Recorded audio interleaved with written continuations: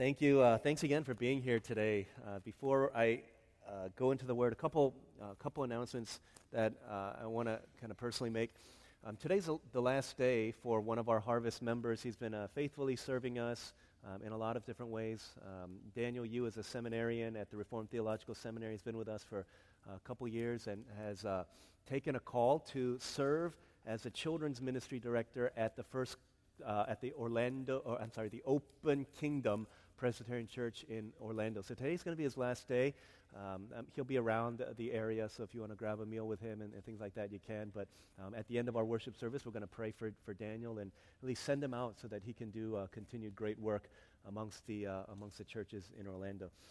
Second thing today is, if you're new here, thank you. Welcome. I know today, this weekend marks the official beginning of the summer travel season, Memorial Day. A lot of people are, doing the different things that they're doing.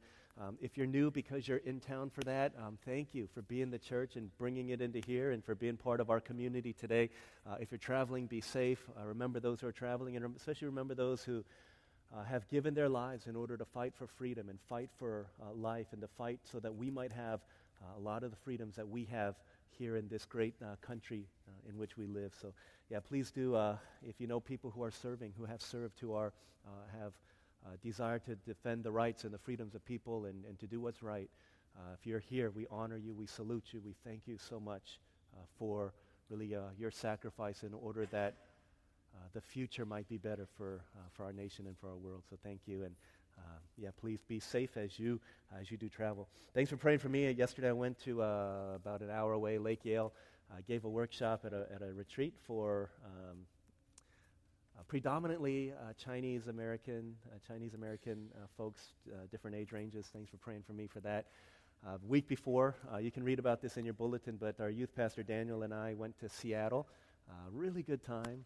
Again, you can read more about that. There's a chance. Some of you guys remember we hosted this last year. There's a chance we may host it again next year.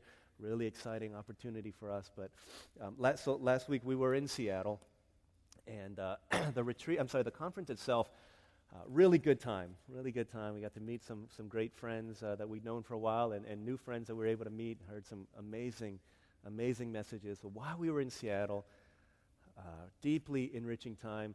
I will say, though, it was not an easy trip for different reasons. I take Mondays off. There's a reason why a lot of pastors take Mondays off, because Sundays can be pretty draining for us. For those who are extroverts and they love being around people and they love activity, they love doing things, and each person they talk to, they get really excited and they're more fired up to go another hour into the night. For people like that, Sundays can be really exciting and they don't want to take Monday off. But for others of us who, we love doing what we do, but we also need some personal space. People like me, Mondays are a haven for me. So I take Mondays off, so some of you may have tried to call me or email me or text me on Monday, and I didn't respond until Tuesday. That's why. I just need some. I love you, I really do, but I need some time. In order to love you well, I need to love myself and take care of myself. And so I try not to travel on Mondays, but this particular trip to Seattle, because of when the conference started and because it was cross-country, Pastor Daniel and I needed to travel on Monday. In order to get to the conference on time, we had to leave home at 4:30 in the morning on Monday. That's crazy, right? That's not a good time for us. We were tired. Maybe we were cranky. I'm not sure if we were. We were hungry. And then we flew to, I forgot where we stopped. Chicago. And then we went to Seattle. Time change, all that stuff. They kept us late. We were jet-lagged East Coasters trying to hang out with all these pastors on the West Coast, and had a conference at night, had a session, good times, and then we're staying in this guest house, and there was about 6 of us in there, and guys that we hadn't seen for quite some time, and so we're catching up, going late into the night, and our eyes are getting heavy, but at the same time, we want to do this, we want to engage, and part of what we do is we want to bless and encourage other people, and so we're staying up late, and that's kind of how it went each night, in each day of the conference. So we were tired, and for some reason, part of the conference, we had to go play basketball, and so we were playing, and all of these things that made us extremely tired and extremely drained, and my body didn't adjust to the West Coast time, and so I was waking up at 5 o'clock on the West Coast and up, and I couldn't go back to sleep, and needless to say, proverbially, I was sleepless in Seattle during this entire trip, and so we had a red-eye flight when the conference was done. So Thursday night at midnight, we were flying back home through the night and got back to the East Coast about 11 o'clock. This whole thing about a red-eye flight, we had a lot of time, and so there was, we thought about hanging out in Seattle, doing some things with people that we knew, but we decided, hey, we've got work to do. He had a paper, I had a sermon, and so said, let's just go to the airport like 12 hours early. We had access to different lounges, and so we're hanging out there getting free food, which is like the greatest thing in the world, right? Free food, free snacks, free water, whatever we wanted to have was all free. And so we were hanging out in those lounges doing work, and we'd get antsy, and we'd get up, and we got tired, and so we took a nap in the lounge. After about 2 hours or so, we're like, man, this is really quite taxing on our bodies. And so we said, hey, there's another lounge. Let's walk to the other lounge. And we walked to the other lounge and had a good time there. And the whole time we're like, man, this is really rough. My bodies, we actually decided we're going to stop by at one of these airport massage places and get a massage, and they broke us. It was so painful, but we felt like we had to do it in order to get on the plane and not be like so in a busted condition. And so we thought the massage was going to help us, ended up not helping us. But at one point, Pastor Daniel was crying, and he was just like so sad. He was looking out the window, and it was like raining outside, and he said to me, I don't know where, he just like was in this like trance-like state, and he said, you know what, DL, I don't think we're in Kansas anymore. I was like, what are you talking about? And he started like clicking his shoes together, and he started repeating, there's no place like home. There's no place like home. And he kept on saying that over and over and over again, and as he's carrying his duffel bag, he's like, you know what, I just can't wait to be home. I just can't wait to be home. I said, I feel you, man. I feel you. Just can't wait to be home. Because you know what? As great as it is to travel, right? Some of us love traveling. Some of us love being on the road. We love visiting different places. At the end of the day, isn't it true that there's no place like home? Just want to be back at home. We want to be back with our loved ones. We want to be back in the comforts of our own bed. We want to be home because home is a haven. It's a shelter. It's a safe place for us to be. And there is in our hearts a longing and a yearning to be home. That's the way it was for us last weekend. And the Bible says that's the way it is as we live the life of faith in this place that we call earth. In Hebrews chapter 11, I want to read verses 13 through 16, and I want to help us to see the writer of Hebrews takes a little bit of a pause from going through these biographical sketches of these heroes of the faith, and he kind of pauses to take a detour to catch us up to speed on what he's been talking about thus far, to give a summary of where we are before we move on, just to make sure that we understand what he's been talking about and what he's going to say as he moves forward. Hebrews chapter 11, verses 13 through 16 is all about faith, but it's all about home as well. I want to read verses 13 through 16 and direct our thoughts to what it means when we say there's no place like home. Hebrews 11:13, this is the word of God. It says, all these people were still living by faith when they died. They did not receive the things promised.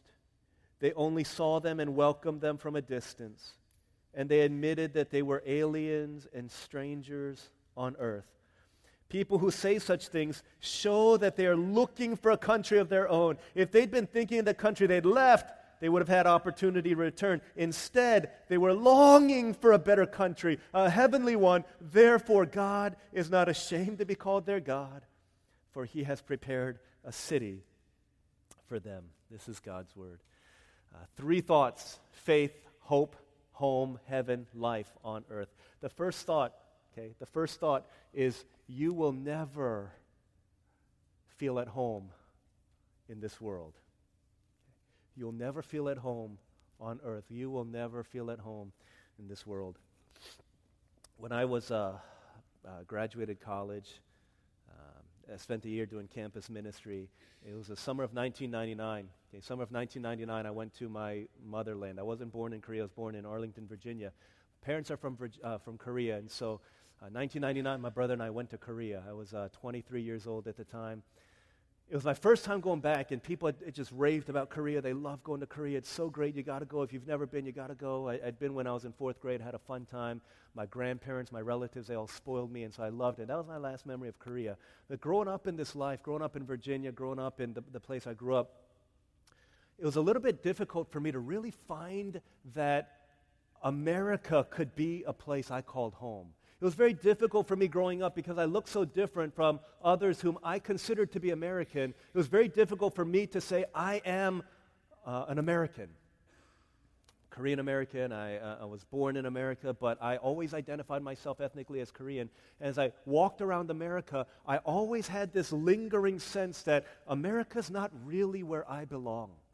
Even though I could speak the language and I could put on the outer garb, the clothing of those who look American and those who are American, I still never really felt like I was fully American.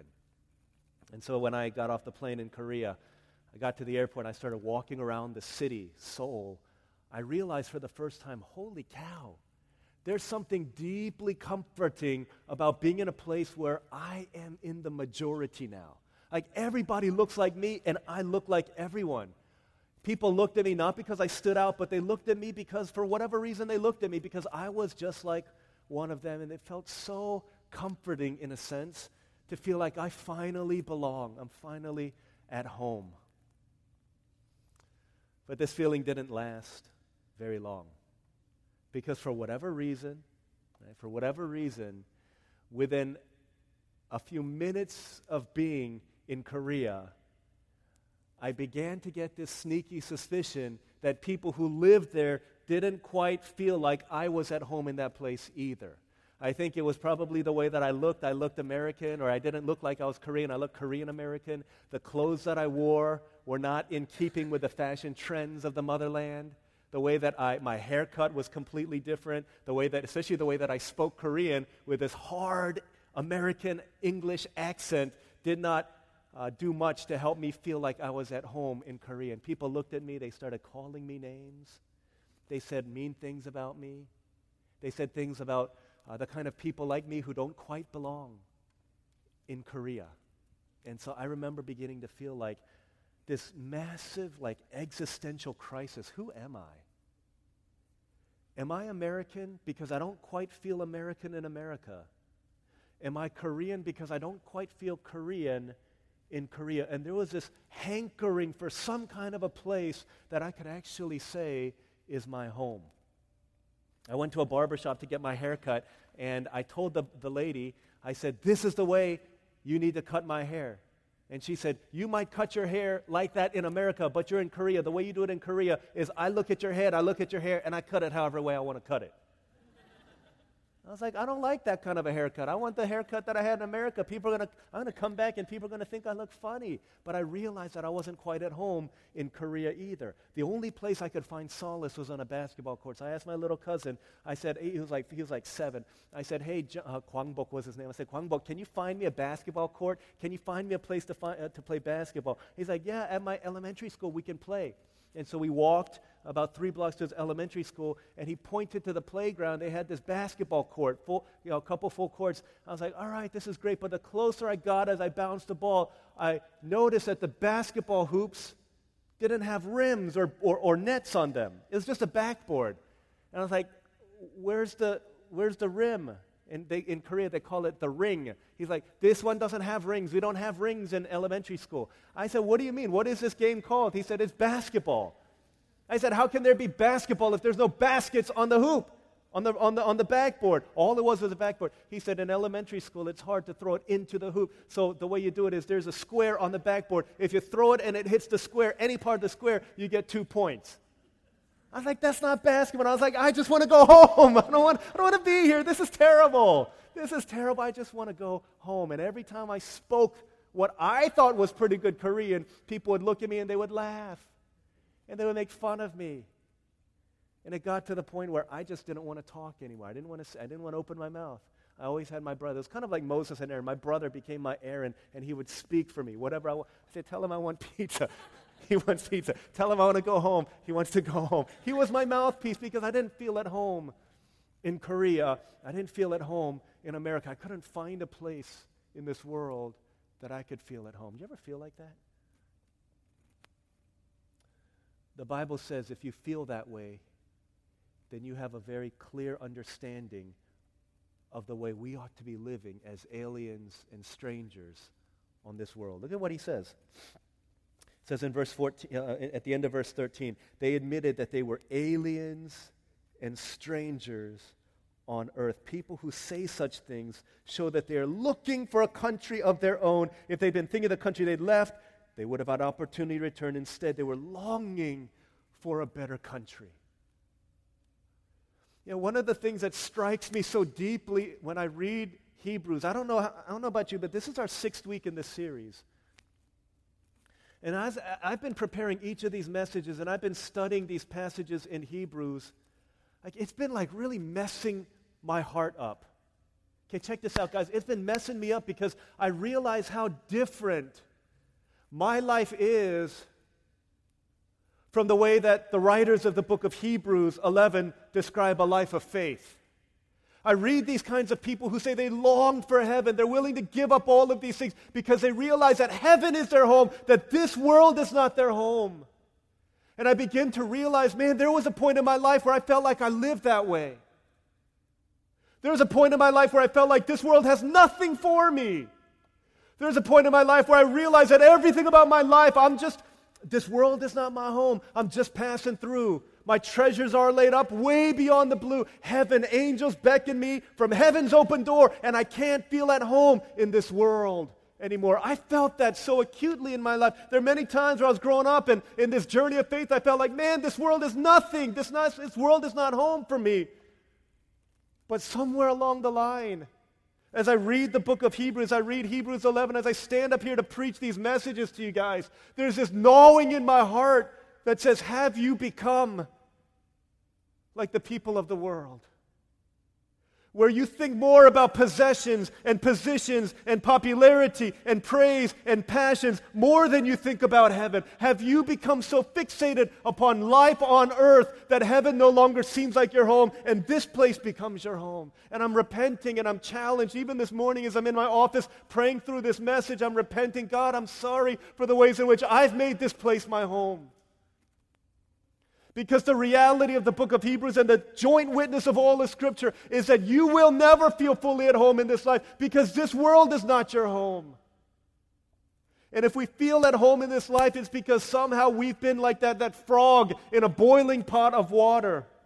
That at some point when we gave our lives to Christ, we said, I've decided to follow Jesus. No turning back. I'm going your way, Jesus. But slowly in time, we become brainwashed to think that what the world tells us, what the songs tell us, what our movies tell us, what the TV shows are telling us is right and is true. And we begin to believe these things, that having a boyfriend or girlfriend is more important than following the call of God. That being married is more important than following the call of God. That having a successful family in the eyes of the world is more important than following the call of God. That having riches and having a bank account that makes us the envy of the world is what is more important than following the call of God. And we become privy to think that this world is my home and everything about life is about here.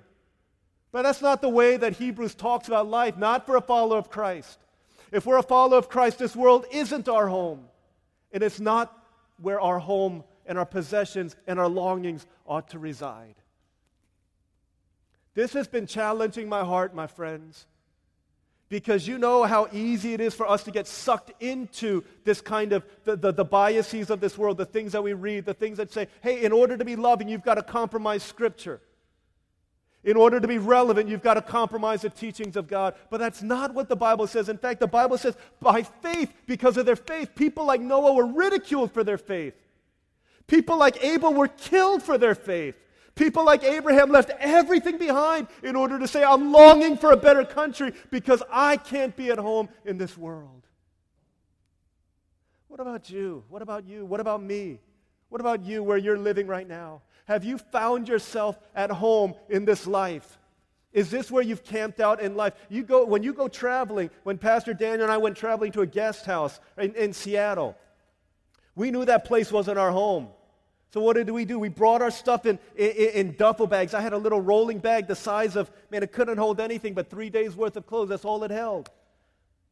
I didn't bring pictures of my family and start nailing holes in the wall, hanging up my pictures here and moving all my stuff. I didn't have my car shipped over. Why? Because that place isn't my home.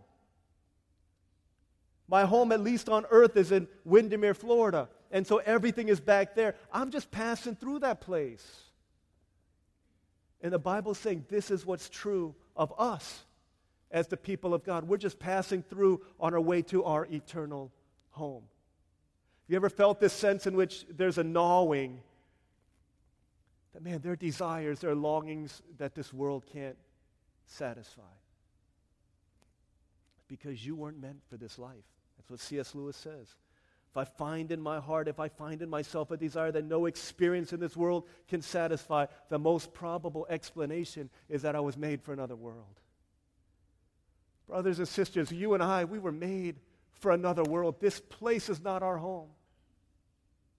This world is not our home. Look at what it says in Hebrews 10, verses 32 through 34. He's talking about people who walked by faith. It says, remember those earlier days when you, after you had received the light, when you stood your ground. Do you remember those days? When you stood your ground. When people made fun of you for following Christ, but you stood your ground. You didn't compromise. You didn't give in to them. You didn't give in to what everybody else in your school was doing. You stood your ground. You didn't shortcut the process. You didn't cut corners in order to make a little bit more money. You didn't compromise your values and say, yeah, they're not a follower of Christ, but still I want to date them because I believe they can change, even though that goes against everything that your people told you, your leaders and your spiritual advisors told you. You stood your ground. You remember those days? He says, in a great contest, in the face of suffering. When you suffered for your faith, even if it meant suffering, you stood your ground. Do you remember when you were publicly exposed to insult? When's the last time, because of your faith, you were publicly exposed to insult? That people made fun of you, that people laughed at you, that people ridiculed you because you followed Jesus Christ. Saying, this is more real than the life we live. This is what it means to walk by faith. He says you were a subject publicly exposed to insult and to persecution. What's the price to follow Christ in our lives? Have we been passed over for a promotion because we follow Jesus? Have we been made fun of and said that we're too heavenly minded or we're too hallelujah, we're whatever? Have you been passed over because of those things? Have you been left out of certain honors and left out of certain clubs because of your following Jesus Christ? When you were publicly exposed to insult and persecution, at other times you stood side by side with those who were so treated. When you chose willingly to identify with the people who are harassed and who are broken, who are made fun of because of your faith in Christ, even if it meant that you would have to suffer side by side with them, but you willingly chose to do that instead of turning a blind eye. You sympathized with those in prison, confiscation of your property, and here's the biggest thing. It says, you joyfully did these things. You joyfully were willing to lay down your pride, to lay down your longings, to lay down all of the things that the world says you need to have in order to follow the call of Christ. Why? It says in verse 34, because you know that you yourselves have better and lasting possessions. Because you know that this world is not your home. Has there been in your heart this longing, this sense of I know that this world is not home. I'm an alien. I'm a stranger here. This world has nothing for me. The first thing we see in Hebrews 11, the first thing we see, said you will never feel at home in this world. The second thing that we see, by faith, heaven must become as real as earth. By faith, heaven must become as real as earth. Once again, C.S. Lewis says this. Man, does this resonate in your heart? If I find in myself a desire that nothing in this world can satisfy. Have you had that longing? Because he says that longing tells you that the fulfillment of that longing does exist. So the reason we get thirsty is because there's such thing as water. The reason we get hungry, because there's such thing as food. The reason we get tired is because sleep exists. The reason we long for love is because there is a thing called love. But what happens when everything in this world fails to satisfy the deep down longings of our heart? Then the reality here, that longing presupposes its fulfillment, but its fulfillment is in another world. Okay, by faith, heaven must become as real as earth. Here's what he says. They're looking ahead. right? They only saw them, verse 13, and welcomed them from a distance. Did not receive the things they promised. Why? Because they knew, hey, by faith, this world isn't the end. And it's not like Porky Pig said, you die and that's all, folks. That's not it. It's more like, I don't know, Terminator, I'll be back. But he's saying there's another world, right? There's another world for us. This world is not all there is. And you know that every time you stand before a casket, you know that there's got to be more. That's why we know that there's got to be more. We yearn for it. We long for it. In 2009, Olivia, my wife, was pregnant with our first child. And on all of our calendars, we had circled September 30th, 2009. That was a date that we had circled because that was a due date for our daughter, Manny. She was supposed to come out September 30th, 2009. That day came, and it went, no baby. October 1st came, no baby. October 2nd, and 3rd, and 4th, and 5th. We're getting perilously close to October 7th, which is our wedding anniversary. Said, we don't want to share our anniversary with a baby. We love you, baby, but please, either sooner or later. October 6th, no baby. October 7th, oh no, just stay in a little bit longer. October 8th, and finally she came out a day later. So we asked Manny, hey Manny, why didn't you want to come out? Why didn't you want to come out of mommy's belly? And she said to us, not when she was a little thing, but now that she's older, she can talk. And so we asked, why didn't you want to come out? She said, because life was so good in there. I didn't have to do anything. I didn't have to go to school. I didn't have to learn Korean. I didn't have to stand up here. She loves doing this stuff, but I didn't have to. There's all of these things. All I did was just sit there, roll around. Sometimes I would flip over, but it was so warm and comfortable. It was like an eternal swaddle. For those of you who are parents who know what swaddling, it was an eternal swaddle. Everything was so great. The sound machine was going on 24 hours a day. I was being fed through some kind of a tube that just gave me everything I needed. I didn't have to eat vegetables. I loved it in there. But we asked her, if you could have your choice, would you choose to go back in there? Say, not a chance. But when she was in the womb, that was the best thing that she knew. She was comfortable, everything that she needed. She couldn't possibly imagine that there was another world, let alone a better world, a world of beauty, a world of joy, a world of art and dancing and all kinds of great things that are in this world. A world of pain and heartbreak and brokenness as well, but infinitely greater than the world from which she came. Right? Some of us are so comfortable in the womb of this world, and so we don't long for our entrance into the other world. Become so comfortable in this life that we don't yearn for a better day and for a better place and for a better home, a place to truly call home. We've made ourselves at home, even though this place can never fully be home. We've lived as if this has become home to us. A.W. Tozer says, what kind of a people is it who don't long for home? There's two kinds of people in this world. You look at this life on earth, and you think, man, life is a battleground. It's a battleground. I think all of us living in 2017, we have this sense very clear anytime you turn on the news that we're living in a battleground. You've got talk of nuclear weaponry and nuclear warfare. You've got talk of the highest level of office in our country colluding with people who are our enemies, who have not our best interest at stake. We've got all kinds of hearing and all kinds of talk and all kinds of stuff that cause us to realize, holy cow, there's a lot of stuff going in our world that reminds us that this is not all that there is. There's a battle going on. And if you ask anybody who's fought in any of our wars, do you long to come home? When they see bullets flying overhead and they've got all kinds of army stuff and tanks and they're fighting for and they smell death all around, you ask them if they could come home, would you come home? There's a longing for home because they understand that life is a battleground. And if we understand that this is the way life is according to Scripture, then there will be a yearning for heaven. But the kind of people who don't long for home is if we don't see life as a battleground, but we see life as a playground, this big, giant playground. And everything that we see are play toys for us to enjoy.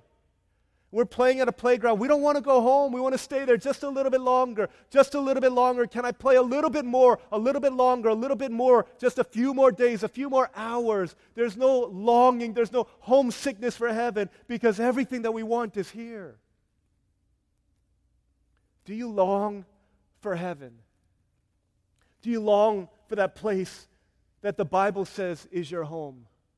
You know, the ones who throughout Scripture and throughout time, throughout history, the ones who have been most homesick for heaven are the ones who have suffered the most in this life.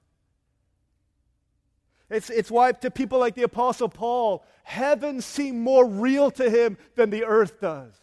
The people like Stephen, when he was being stoned as the first martyr, when the rocks were being thrown at him, he lifted his eyes up and it says his face shined like an angel. And heaven opened up and Jesus stood to welcome him. The Bible always says that Jesus is seated at the right hand, but it says when Stephen was being martyred, he said, I see Jesus standing. Because heaven was that real to him. Jesus stood to welcome. Precious in the sight of the Lord is the death of his saints. And the people like Stephen, the people like Paul, the people like Peter, people like Jesus, those who suffer the most in this life, heaven becomes as real to us as earth does. And we long for that place to call home. Do you long? When's the last time you longed for heaven? Because here's our hard reality.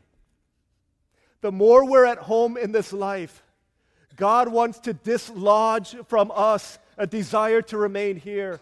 And sometimes if we become so fastened to life on earth, then suffering comes into our world to dislodge us from that longing to remain here in this world. You have to ask yourselves, if life becomes home, and I think about, oh my goodness, the things that the Bible is talking about, because I've strayed, my life has strayed so far from it, it's old-fashioned, it's outdated, and so we ignore the Word of God and we begin living the way that we want to live. The question that Dr. Phil often asks is, how's that working out for your life? Think about this on a more macro level then. How's that working out for our nation, guys? How's that working out for America? We decided we're going to go against the Word of God. The Word of God is outdated. We got to get with the times. How's that working out for our nation? How's that working out for our world? We think, yeah, we're just trying to be a little bit more relevant. No, we're not. We do so to our own demise. See, what if all of the threat of North Korea, Russia, all the nations of the world, ISIS, terrorists, what if all those things are God's way of trying to loosen our vice-like grip of our hearts on this world so that we long more for heaven the way that the Bible says we ought to long for heaven? Could it be that that's what God might be doing? Because He'll do it the easy way if possible, but He'll do it the difficult way if need be. Because what is it that caused the watching world to see there's something different about these people of God? Because they saw us suffering in the face of difficulty, but they saw us suffering with joy. They said there's something different about these people called Christian. See, our lives, the greatest end of our lives is not for our comfort and our convenience. That's not God's greatest desire for us. God's greatest desire there will be people of character and Christ-likeness. And He's using these things in order to mold us into that place. I think the people who are closest to suffering understand what it is to yearn for heaven the most. A few weeks back, I had the opportunity to preside over the burial service. Jason one of our his children grew up in our church and are all living up north now. And the day before he passed, our senior pastor, Inky Kim, was talking with him, and he just asked him how he felt. And he just reaffirmed his faith in Christ. Said, I have no regrets in this life. I gave everything I had since I came to know Jesus. I gave everything to Him. No regrets. I'm so thankful that I got to serve my God and serve my church in this way. He told Ms. Janet Lee, one of our sisters, best friend of his widow, he said, if there's anything that I wish that, I don't have any money to leave to my kids, to leave to my family. But the one thing I want to leave to them is I wish that they would inherit the faith in Jesus Christ that I have. I'm ready to go and I'm ready to see my God. I'm ready for heaven. Nothing that I regret. Those people who are closest to suffering, for whom heaven becomes the most real to us. Oftentimes that's the way it is. Doesn't have to be, but sometimes it's just the way it works out. Remember people who died well. Don't you want to die well? I want to die well, man. I don't want to die in fear and, oh my goodness, I wish I had done all these things. I want to die well. The way you die well is because by living well. Remember people like Polycarp, the bishop of Smyrna, AD 106, lived almost 90 years of his life. He was arrested during a massive persecution going across the Roman Empire. Polycarp was captured, and like many other believers, he was to be burned at the stake. Because he's almost 90 years old, they gave him many opportunities. Renounce your faith, renounce your faith, renounce your faith. And he said, famously he said, for 86 years, my God has never failed me. He has never been ashamed of me. He has never rejected me. Why on earth would I now, at the end of my life, reject him, my God and my Savior and my King? They said they tried to, this is like eyewitness accounts say this. Say when he was being burned at the stake, they said there was a supernatural protection where like an arc of fire over him, the fire didn't touch him. And with joy, he was sitting in the midst of those flames until finally he was speared. And the bystander said, there is something so different about the way Christians die than non-Christians. Why? Because heaven is real and death is a lie. They believe that in their heart of hearts. That death is simply a doorway into life, into my entrance, into my eternal home. Do you have this clear and present vision of how real heaven is? The saints of old, they saw that so clearly. Whatever my lot, if I die, that's awesome. If I live, you have taught me to say it is well with my soul. It's the second thing we see. By faith, heaven becomes as real as earth. Last thing, genuine faith. Genuine faith moves forward and doesn't look back. Moves forward, doesn't look back. Verse 14, people who say such things show that they're looking for a country of their own. They'd been thinking of the country they had left, they would have had opportunity to return. Instead, they were longing for a better country, a heavenly one. Therefore, God is not ashamed to be called their God, for he has prepared a city for them. When Manny, our daughter, oldest, was 2.5, it was the first time she was given the opportunity to be a flower girl. 2.5. We weren't sure if she would be able to make it down the aisle while throwing flowers and not running back to her mom. And so the only way that we could ensure that this could, well, possibly ensure that this could happen, thankfully I was officiating the wedding. I was standing in the front. Manny was in the back. Olivia was in the back telling her when to go. And Olivia said, Daddy's got a lollipop for you. So if you can make it all the way up, Dad will give you a lollipop. So 3 things. All she needed to know, 2.5 years old, all she needed to know, Mommy says go, walk to Daddy, he'll give you a lollipop. That's the first thing. Second thing, you take the flowers out of the basket and you drop them as you walk. Third thing, don't look back at Mommy. Don't look back at Mommy. Because in Manny's life, the greatest thing in her world was her mom.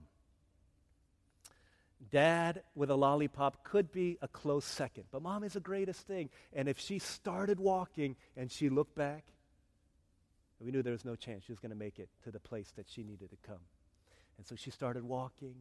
She started dropping the flowers, come on, Manny, you can do it. In between dropping the flowers and then realizing the mess that she was making, picking them back up and putting them back in the basket, she made it. Right? She made it to the front. And my failure, I had forgot to put the lollipop in my jacket, and so she came up to the front. She's like, Daddy, where's my lollipop? And I was like, oh, stink, and this could be disastrous. But I lied to her and said, Mommy's got the lollipop. She went to sit with Mommy, and everything was fine. But we realized, man, if she had looked back, she would have never made it to her destination. He's saying here, the men and women of faith, Abraham, when he left Ur of the Chaldees, remember, for those who aren't here, massive city, great riches, massive possessions, home, all that stuff. he could have gone back. And if he'd looked back, he would have gone back. There are times where famine hits the place he's going, and he goes to Egypt, and he hangs out with Pharaoh. He sees the pyramids, he sees the riches, and he thinks to himself, I'm a nomad, I'm a wanderer, I'm a stranger in this place, but that could have been me. That was me. He had every opportunity to go back to his old life, but he didn't, because to him, heaven was as real as earth, and he was looking ahead to a better country. Noah, when he's building the ark, could have looked back and said, you know what? Forget this ark. Forget this. I'm going to go back to where I came from. But he didn't. Why? Let me ask you a question. How do you know? How do you know the difference between someone who has genuine faith, and that's a key in that point, in that thought. Genuine faith always moves forward and doesn't look back. Here's how you know a person who has genuine faith versus someone who just comes to church, someone who just goes through the motions, someone who just calls himself a Christian, or someone who just get baptized, but they don't have genuine faith. Here's how you know. The people of genuine faith move forward, but they don't go back. And here's what it does. It doesn't mean that we don't fall. It doesn't mean we don't stumble. It doesn't mean we don't get tempted. But it's the interesting thing. He says the reason why we can't turn back, the reason why we don't turn back, for Abraham to walk on out of Ur of the Chaldees, he didn't go because of all of these great things that were promised, and you'll have this and you'll have that. He left because the voice of God spoke clearly to him, and he heard it in his ears, and he left to follow God. That's what it was all about. It was about faith in God. Not because he was looking ahead to all of these great things that he would have. Because of God, it was for him that he left. And so for Abraham to go back, it wouldn't just be a change in the route that he was taking, it would be a severing of the relationship. Do you understand? When you look back and you go back to your old life, it's not just, oh, you know what, I thought this life of faith was going to be something, but it's not. It's not just changing your religion. It's breaking a relationship and forfeiting intimacy with a God who called you originally out of darkness and into his marvelous light. That's what we do when we go back. And if that burdens your heart, then it's a pretty good sign that you've got faith in Christ. You understand? It's not about religion. It's not about rules. It's not about a way of life. It's not about obeying all of these commands. It's about a relationship with a God who loves you and gave everything in order that you might be his eternal treasure. That's what it means to live by faith. That's why we can't go back to the old life. It's not about, oh my goodness, this life is so hard. And yeah, there are times where it's hard. And can I tell you, I'll be honest, there are a lot of times when it's hard for me. There are a lot of times when I'm tempted to go back. But my confession is the same confession as the confession of the disciples. Lord, to whom shall we go? For you have the words of life. Where are we going to go? John chapter 6.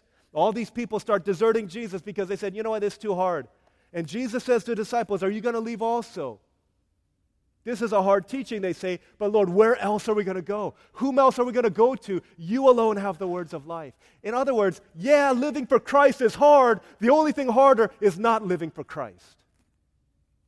Living with God is hard. Life with God is hard. The only thing harder is life apart from God. Think about the troubles that you live in, the sickness that afflicts you, the fact that you didn't get into the dream school or the dream job or the prestige that you long for. That's not necessarily going to change because you stop following Jesus.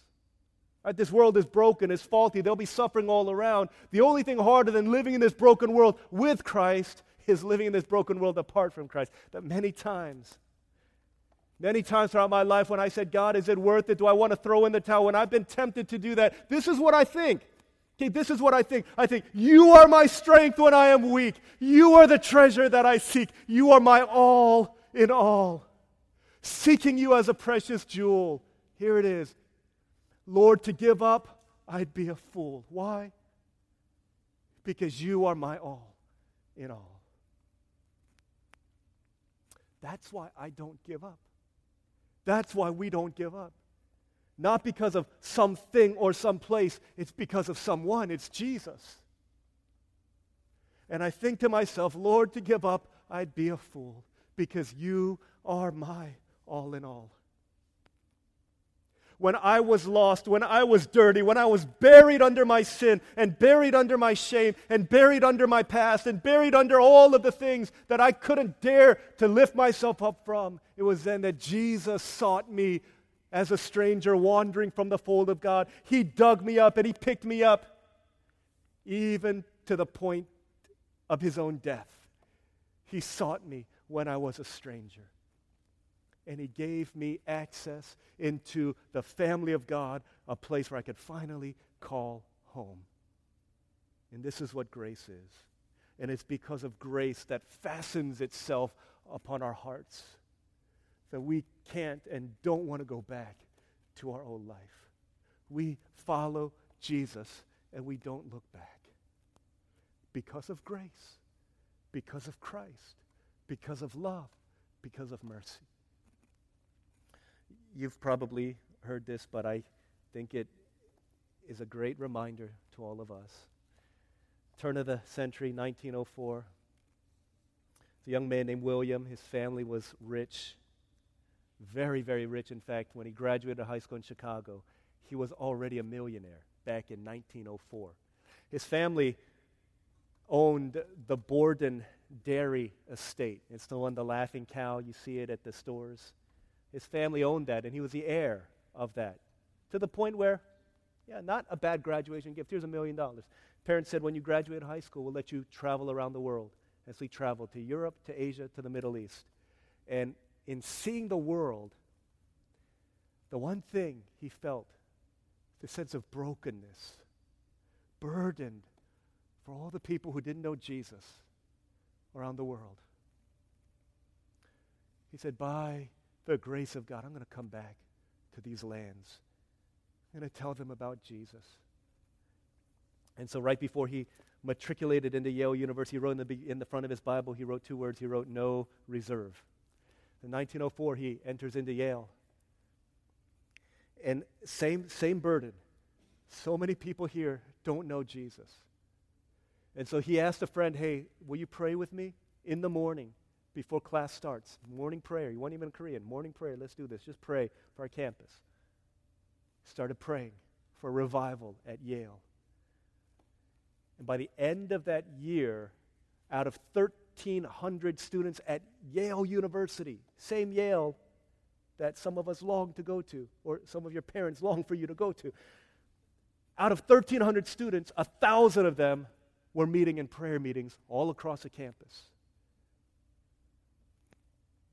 Graduated from Yale, was offered all of these jobs, high-paying jobs. Not just, hey, we want you, but offers, in-hand offers to work at these baller jobs. And he turned all of them down because he said, my call has been placed on my heart by my God. And I'm going to go to China and minister to the Muslims. We have a friend out there, right, doing that, ministering amongst the Muslims in China. And when he made that decision, he wrote underneath no reserve, he wrote no retreat. No retreat. I've decided to follow Jesus, laser focused on that mission.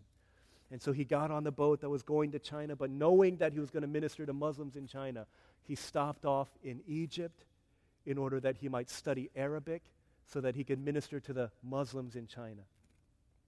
And after a month, he caught meningitis.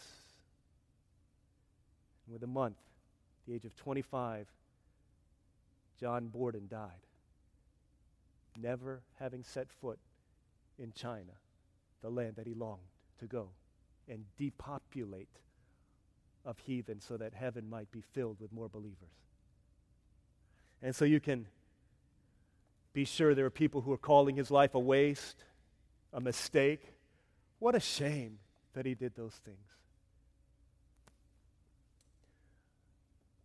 When they found his Bible, they found right before he set sail for the seas, underneath no reserve, no retreat, he wrote these words, no regret.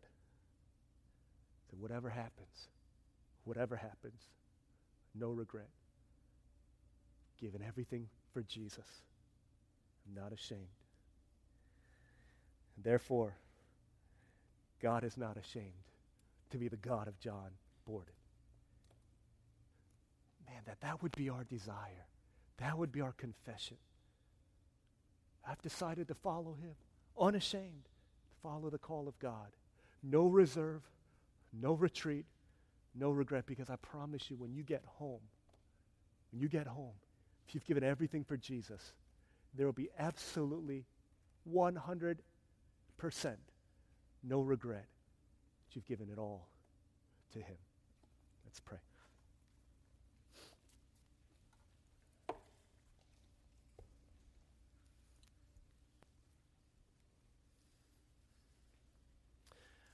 Have you become too comfortable in this life? Do you see life as a playground instead of a battleground? And what are the values that you're teaching to the coming generations about what's important in life? We walk by faith, not by sight. Let's pray. Let's respond. Just as Borden brought revival to Yale, just as many others willingly gave of themselves in order that Christ might be made known. Let's realign our lives with Scripture by grace, because of the cross, because of his love. Let's renew our commitment. Let's repent for ways in which, man, I've become so comfortable. And if my comfort is impinged to the slightest degree, I get so angry.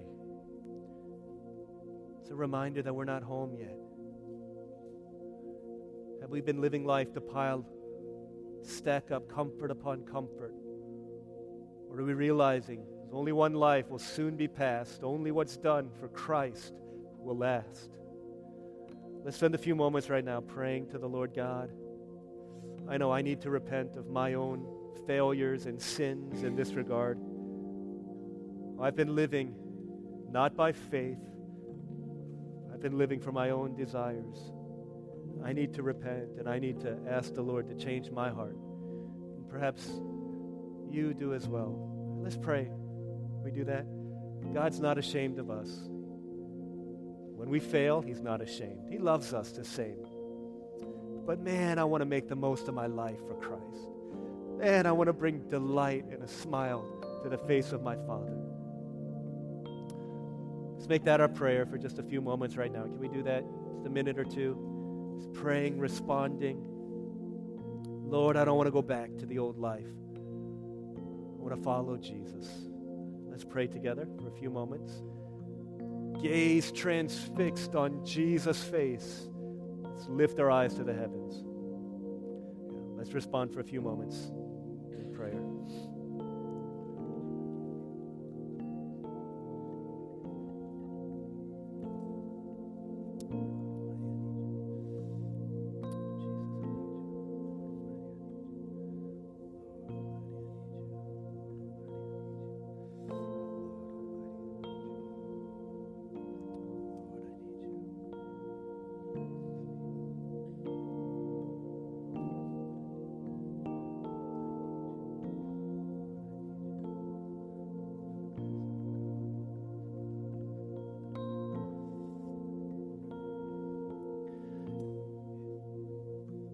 If you don't have this faith in Christ, if you don't know that you've got a home in heaven, this time is a great time, as good a time as any, for you to open your heart and say, Jesus, I need you. I've sinned, I've messed up. I need someone to rescue me so that not only will I be in heaven at the end of my life, but you will bring heaven into my life beginning now. Hope and peace and joy, even in the face of challenging circumstances. Lord, I need you.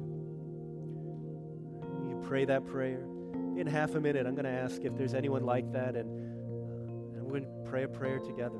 Just all of us in here. If there's anyone like that, let's continue to respond. Lord, I need you. I need your help in me. Let's pray for a couple more moments.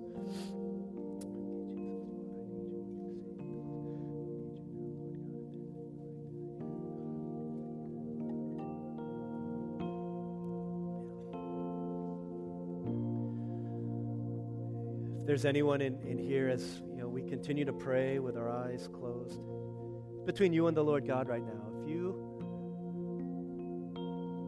don't know that you've got a home in heaven, regardless of how long you've been coming to church or how many times you've heard a sermon or heard an invitation, if in your heart of hearts you're saying, you know what, I don't have the hope of heaven in my heart, and you want to put your trust in Jesus Christ now to be the forgiver of your sins and the master of your life, if that's you, I just want to invite you, again, just between you and the Lord, just as a way of indicating your faith. If that's you, you can raise your hand where you are. I just want to see you and recognize you so that I can help to follow up with you and just walk with you and encourage you throughout our time. Yeah. If something like that, you just raise your hand from where you are.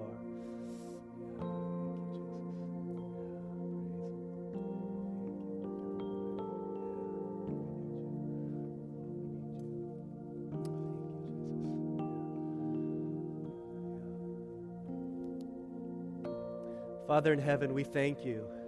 We thank you so much for those who are now exercising faith in Jesus Christ. Maybe it's for the first time. Maybe it's for the 100th or 1,000th time.